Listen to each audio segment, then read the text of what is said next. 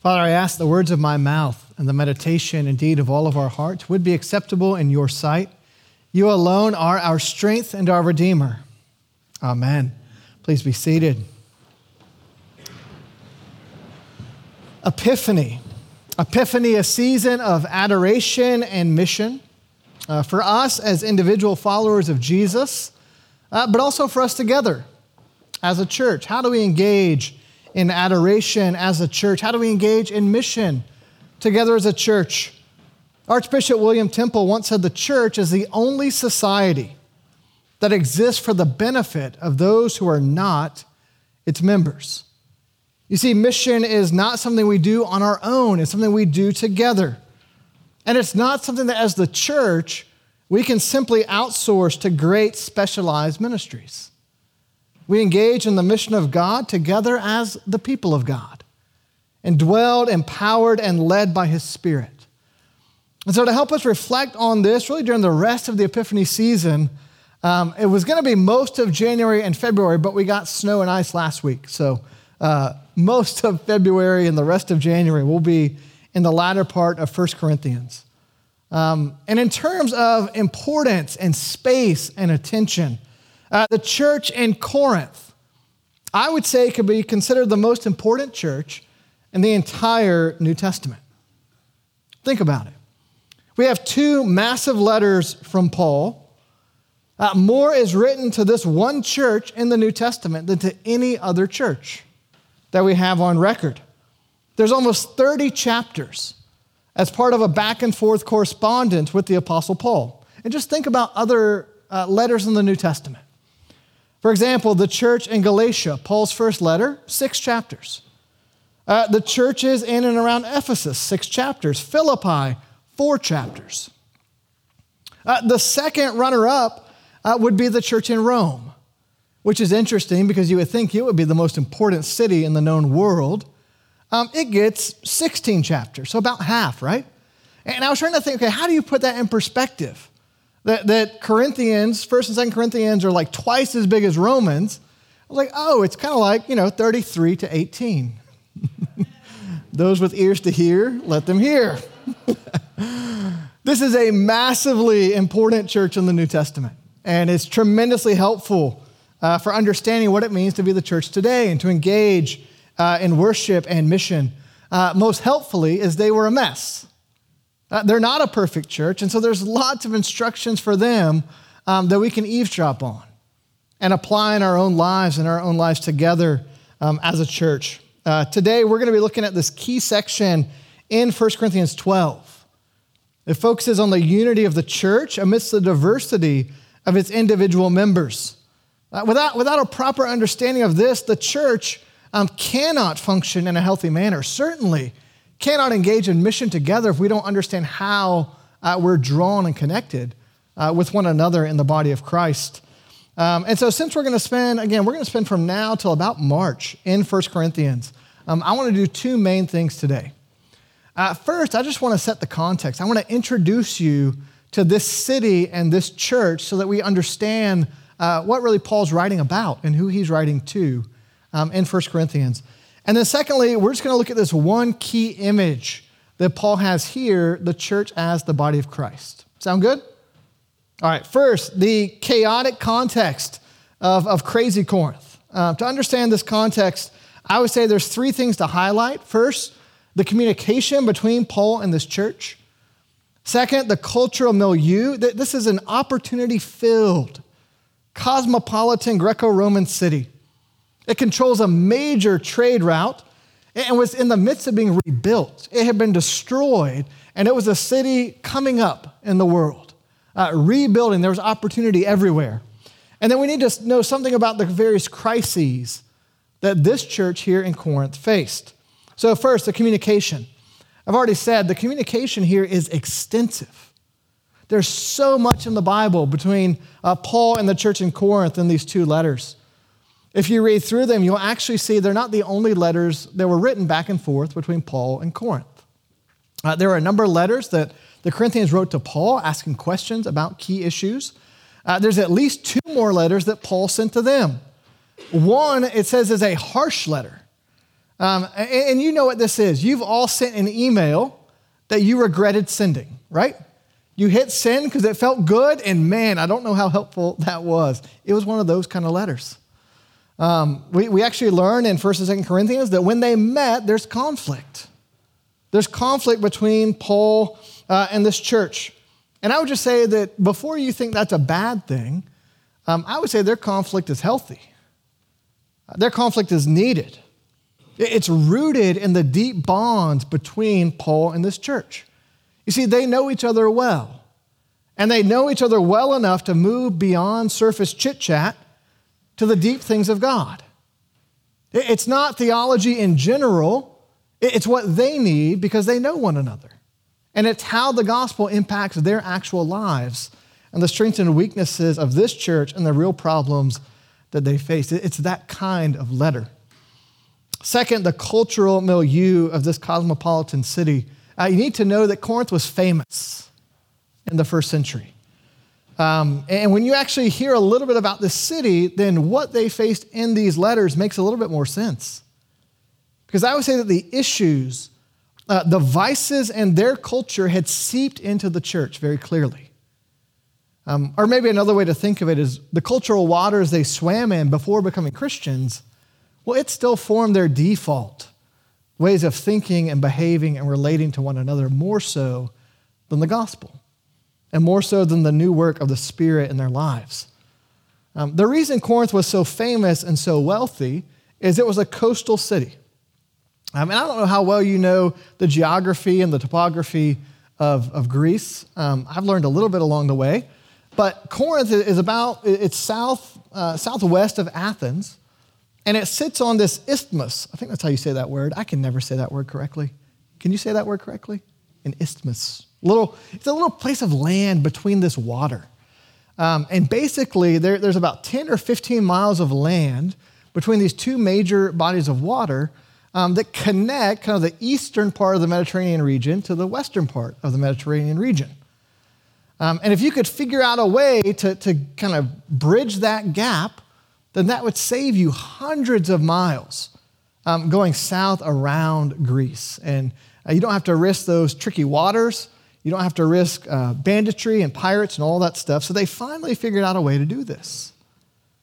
You see, ships would pull up to Corinth, either on the east or the west side, and they built this massive land bridge, concrete and stone, and they would pull a ship out of the water, and then they would get, carts, and they would drag it across land and plop it in the other body of water. So again, they're saving hundreds of miles and all of this time and resources.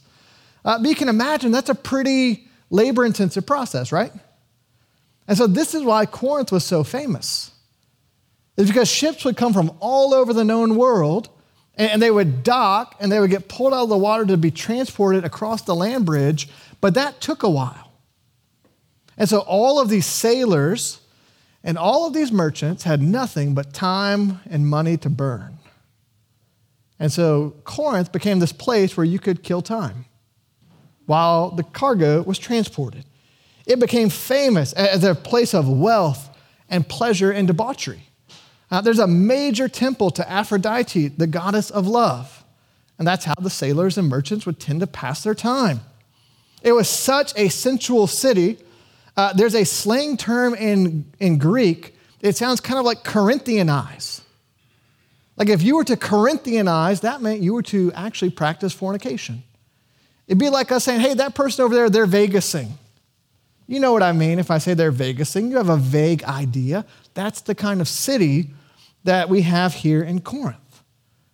And so it's actually not a surprise that you read through this letter and it's filled with scandal and immorality and confusion over these issues. That was the waters that they swam in.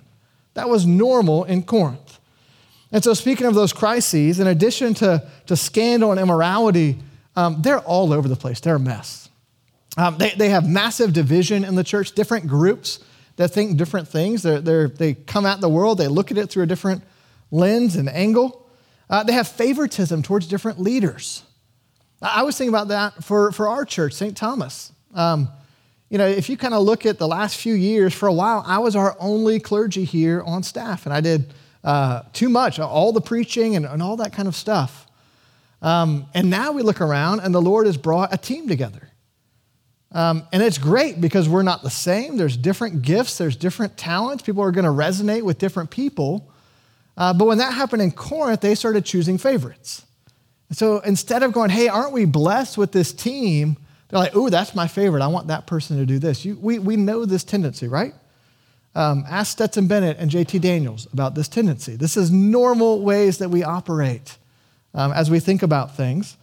And the other thing is that there is legal disputes. They're taking each other to court.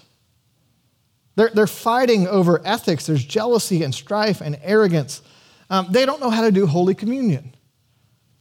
Luckily, Paul gives them enough instruction that a lot of those problems were kind of solved. And so we are the beneficiaries of Paul's instruction here. There's tons of confusion over spiritual gifts. That still persists today. And how worship should be conducted in public. Translation, they're a mess. But despite this mess, don't miss it, that Paul opens the letter, 1 Corinthians, he writes to those, not those who are a mess, he says to those sanctified in Christ Jesus. He extends grace and peace. He gives thanks to God for the Lord's work in their lives. He thanks the Lord that God has given grace to this messy community. And one pastor scholar pointed out that they were a mess, but God loved them anyways. How comforting. And that sometimes we need to watch an exasperated apostle talking to a rebellious and divisive church with tenderness and affection. And the reason Paul can do that is he has a faith that believes in their transformation. And that transformation can only come from the power of the Spirit, the example of Christ, and the faithfulness of God, things they can't mess up and that aren't part of their mess. 1 Corinthians 12, this chapter is all about spiritual gifts, how the body of Christ functions, how it's united and diverse. And the basis of that unity is the Holy Spirit. That God is at work in their midst. God is doing something to join them together. God has a mission and purpose for them. And it's just helpful to know because we struggle with disunity, don't we? And divisiveness and division. And they didn't call for a council on unity or tolerance or anything like that. Paul just said, hey, remember, the Spirit's doing something, and you should live in light of that reality. That he's joined you together despite all of your difference and all of your diversity. And so he gives us this image, the church as the body of Christ. It doesn't actually need a lot of illustration. It's pretty straightforward, isn't it? Look at the bookends of the passage we're looking at. Verse 12, for just as the body is one and has many members, and all the members of the body, though many are one body, so it is with Christ. This image of a body functioning and working in harmony. Again, it says the reason for that is that whether Jew or Greek, slave or free, you're united by the Spirit. And then verse 27, now you are the body of Christ and individually members of it. In between those bookends, there's this a playful, almost a fanciful dialogue. We see a talking foot, makes an appearance here. There's a petulant ear, an eye speaking to the hand, the head speaking to a foot. Paul says there are parts of the body that have been degraded in their culture. I think that has to do with the sensuality. He says these have been degraded and such, he said we're going to hold them in higher honor. And there are some things that because they're so honorable, we have to actually exercise discretion and modesty when we think and talk about them. He's hitting all these different things. And I had a little bit of fun this week, I'll admit. I read some of the early interpretations of 1 Corinthians from like the first, second, and third century of the church fathers, and they had so much fun with thinking through why did Paul pick this body part? What is it about the ear? What is it about a foot? All this different stuff. And it's fun. We can tease out all the implications of that. But I want to focus a little more broadly. I was reading this week, and Bishop N.T. Wright and Richard Hayes were really helpful. They pointed out that Paul doesn't just choose this illustration at random of a body. See, the idea of a community being one body, that's everywhere in the first century. If you read a Greco-Roman statesman, a politician, a city official, they're talking about this community is one body. That's commonplace language. But what's interesting is that in the first century, when the image was used of being one body, do you know why it was used? It was mainly used by those who had power and honor to help keep those who did not in their place. So the idea would be something like this. Hey, this community, this city, we're one body. And man, you drew the short straw, you're the foot. But you shouldn't be mad about it. And you certainly shouldn't try to do anything about it because you're the foot. Someone's got to be the foot. You drew the short straw. You're the foot. Sorry.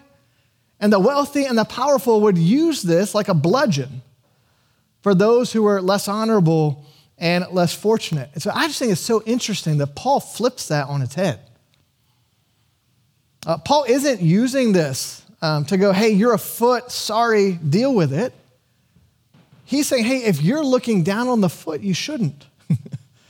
And if you think you're something, humble yourselves.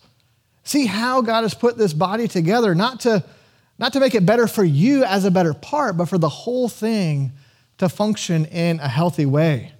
That's what would have been in their mind as they heard this. And furthermore, Paul is writing, he's steeped in the scriptures.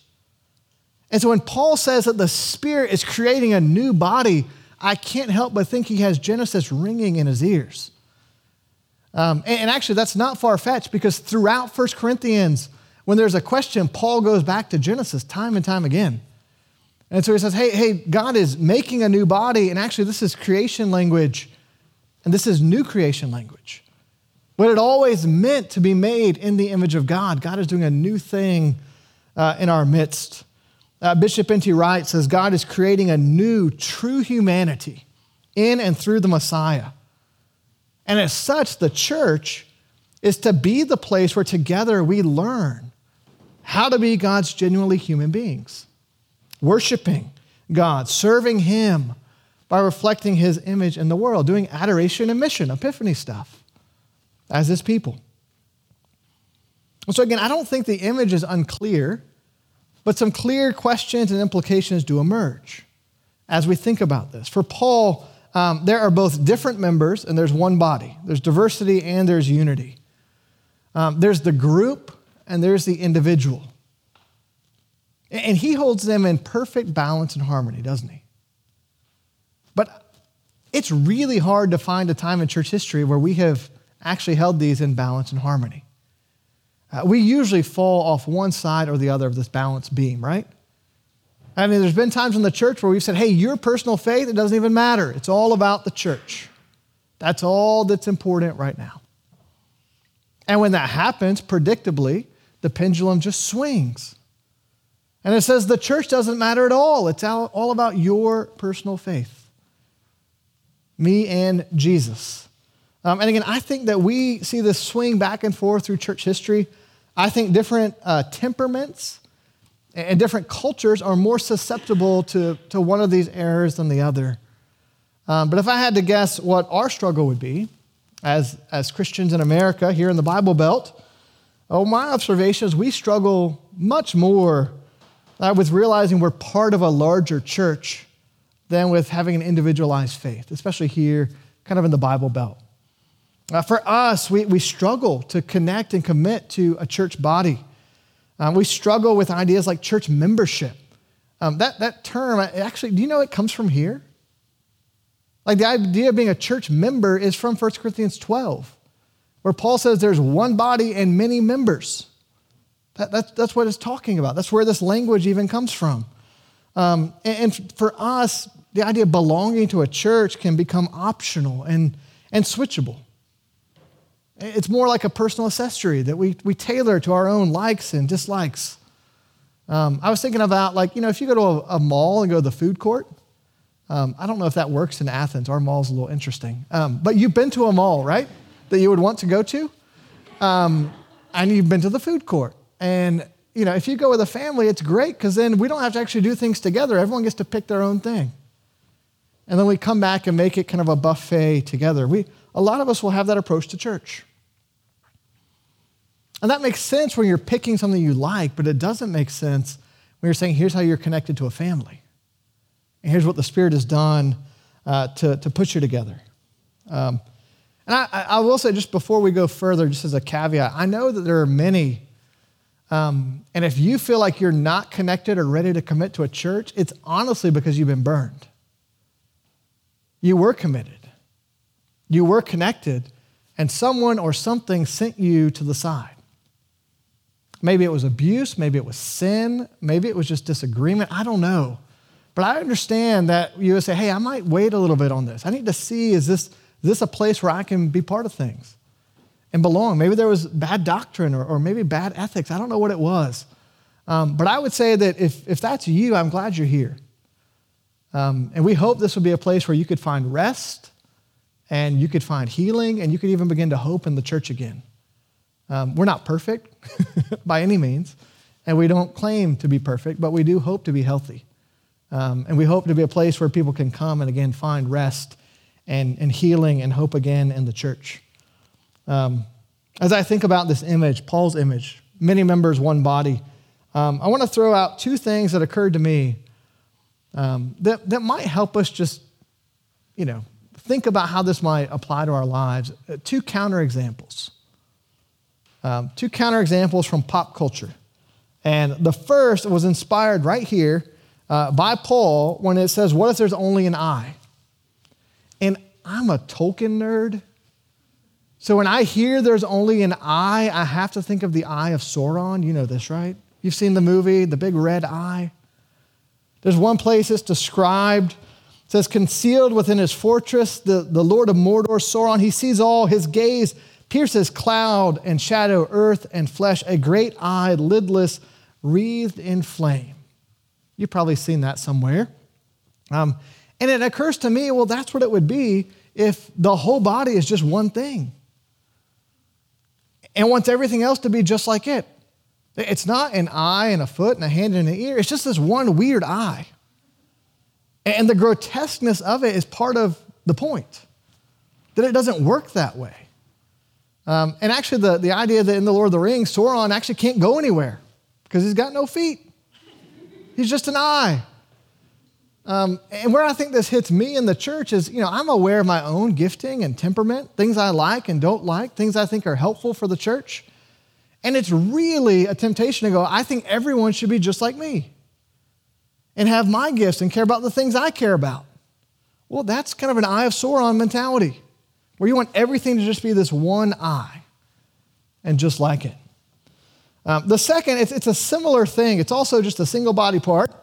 But the emphasis I always think about is the fact that it's disconnected from a body. I'm talking, of course, about Thing from the Addams Family. You know Thing from the Addams Family? We have an intergenerational church. Luckily, the Addams Family comes up in every generation. There were shows back when my parents were kids. There were movies when I was a kid. There are movies now again for my kids. They're kids. I don't know why. It's not enduringly great. It's very mediocre. But there's a character. You may have seen this character. It's called Thing. And it's just a hand and a wrist. And I always think of the wrist because when I look at that thing, what I realize is, it's disconnected. It's on its own. And the kind of the comedy value of Thing as a character is Thing, the hand, will do things that other body parts are supposed to do. So the fingers will walk and the knuckles will wave and talk. And in the hand, disconnected, it's trying to do everything that the whole body is supposed to do. It doesn't work. Again, it's dark comedy, but you just see how unnatural that actually is to be disconnected and doing those things. Friends, I think that's the icon of American Christianity. Is individuals disconnected from the whole, trying to do everything on their own. Amen. And it doesn't work. And it doesn't go anywhere. You see, for these Corinthians, their problem is not just pride, looking down on other members or parts, but I think their real issue was a faulty self-sufficiency. Not just, I am better than you, but I don't need you. Like thing, I'm fine on my own. I can figure out a way to make it work. Archbishop Desmond Tutu recently died. And he once said that a self-sufficient human being is subhuman. I know that hits us weird as Americans, right? That a self-sufficient human being is subhuman because God has made us so that we need one another. And that's part of what Paul's teaching here. Here we have a picture of a body. And not just any body, not a generic body, but the body of Christ. Working in wholeness and harmony. One body with different members, fully aware of their difference and then connected and committed to the whole. It's been said that bodies and churches only thrive when the full range of their members is recognized, released, and celebrated. And the interdependence is built in because God has designed it that way. And God has designed us that way. So a few questions just as we end. Like I said, since we had ice last week, I get to do a sermon and a half today. Which is kind of fun. No, my question would just be as you think about these images and these counter images, do you feel like thing? Do you feel disconnected? Are you a member or a member of a body? And we always encourage those who are exploring and visiting St. Thomas, don't be hasty with this decision. Spend time praying and getting to know us, getting to know this community. But if God is drawing you here, don't be afraid to commit and be part of it. Don't remain disconnected and kind of standoffish, just waiting to see when to connect. We have a membership class coming up in mid-February. If you've been exploring for a while, we'd love for you to come out to that and be able to answer some questions, see if God's calling you to connect here and be part of things here. There's information in the bulletin. You can talk to Deacon Tex about how to join up with that. I would also say, honestly, our conviction is not just that you need to maybe commit to St. Thomas, but if not, you need to commit somewhere and be connected somewhere. So if you've been exploring this community for a little bit and would say, hey, there's something different that God is calling me to, talk to us about that. There's great churches in town, and we'd love to help you find a place where you can connect and be part of things. Because it's not just that we're trying to grow this body, but that for your health, you need to be connected. And God's working through all of these churches in town in his wisdom and in his grace and in how the kingdom is growing here in our city. Secondly, if you are here and you are committed and you're a member, well, Paul's pretty clear that you have gifts that you've been given. And there's a function that you've been called to play in this body. And I would just say, have you thought about how has God called you to serve? What gifts has he given you? And this isn't just, hey, let me take my spiritual gifts inventory and figure out my personal ministry that's self-fulfilling to me. But where do your gifts line up with the needs of this church and the needs of this community? And I would say that's something that any of our team would love to sit down and talk and pray with you about. To think through how has God gifted you? What opportunities are there to serve, to build up the body and contribute to the larger mission that God has set before us? We want to help you discern that. We want to help you honor that and figure out a sustainable way to be part of serving in this parish family. And of course, Paul says, hey, once you figure out what you're supposed to do and where you're gifted, don't look down on the other stuff. Don't look down on other parts of the body and other gifts that are given to different people in the body because we're not self-sufficient and we're not omnicompetent. We can't do everything on our own, tempted as we are to operate that way. And then maybe lastly, I would just say that all of this, over and over, Paul weaves in that this is the work of the Holy Spirit. With all of his talks of the body and different members and different functions and different gifts, the unifying thread is the gift of the Holy Spirit. And that's probably the best starting place, right? That we'll be open to what the Spirit wants to do in our midst, how the Holy Spirit is working in and through us. I don't know about you, I don't feel like I started the year at all. January, it feels like January started, but then we had snow and ice and a national championship and Omicron. It's been weird.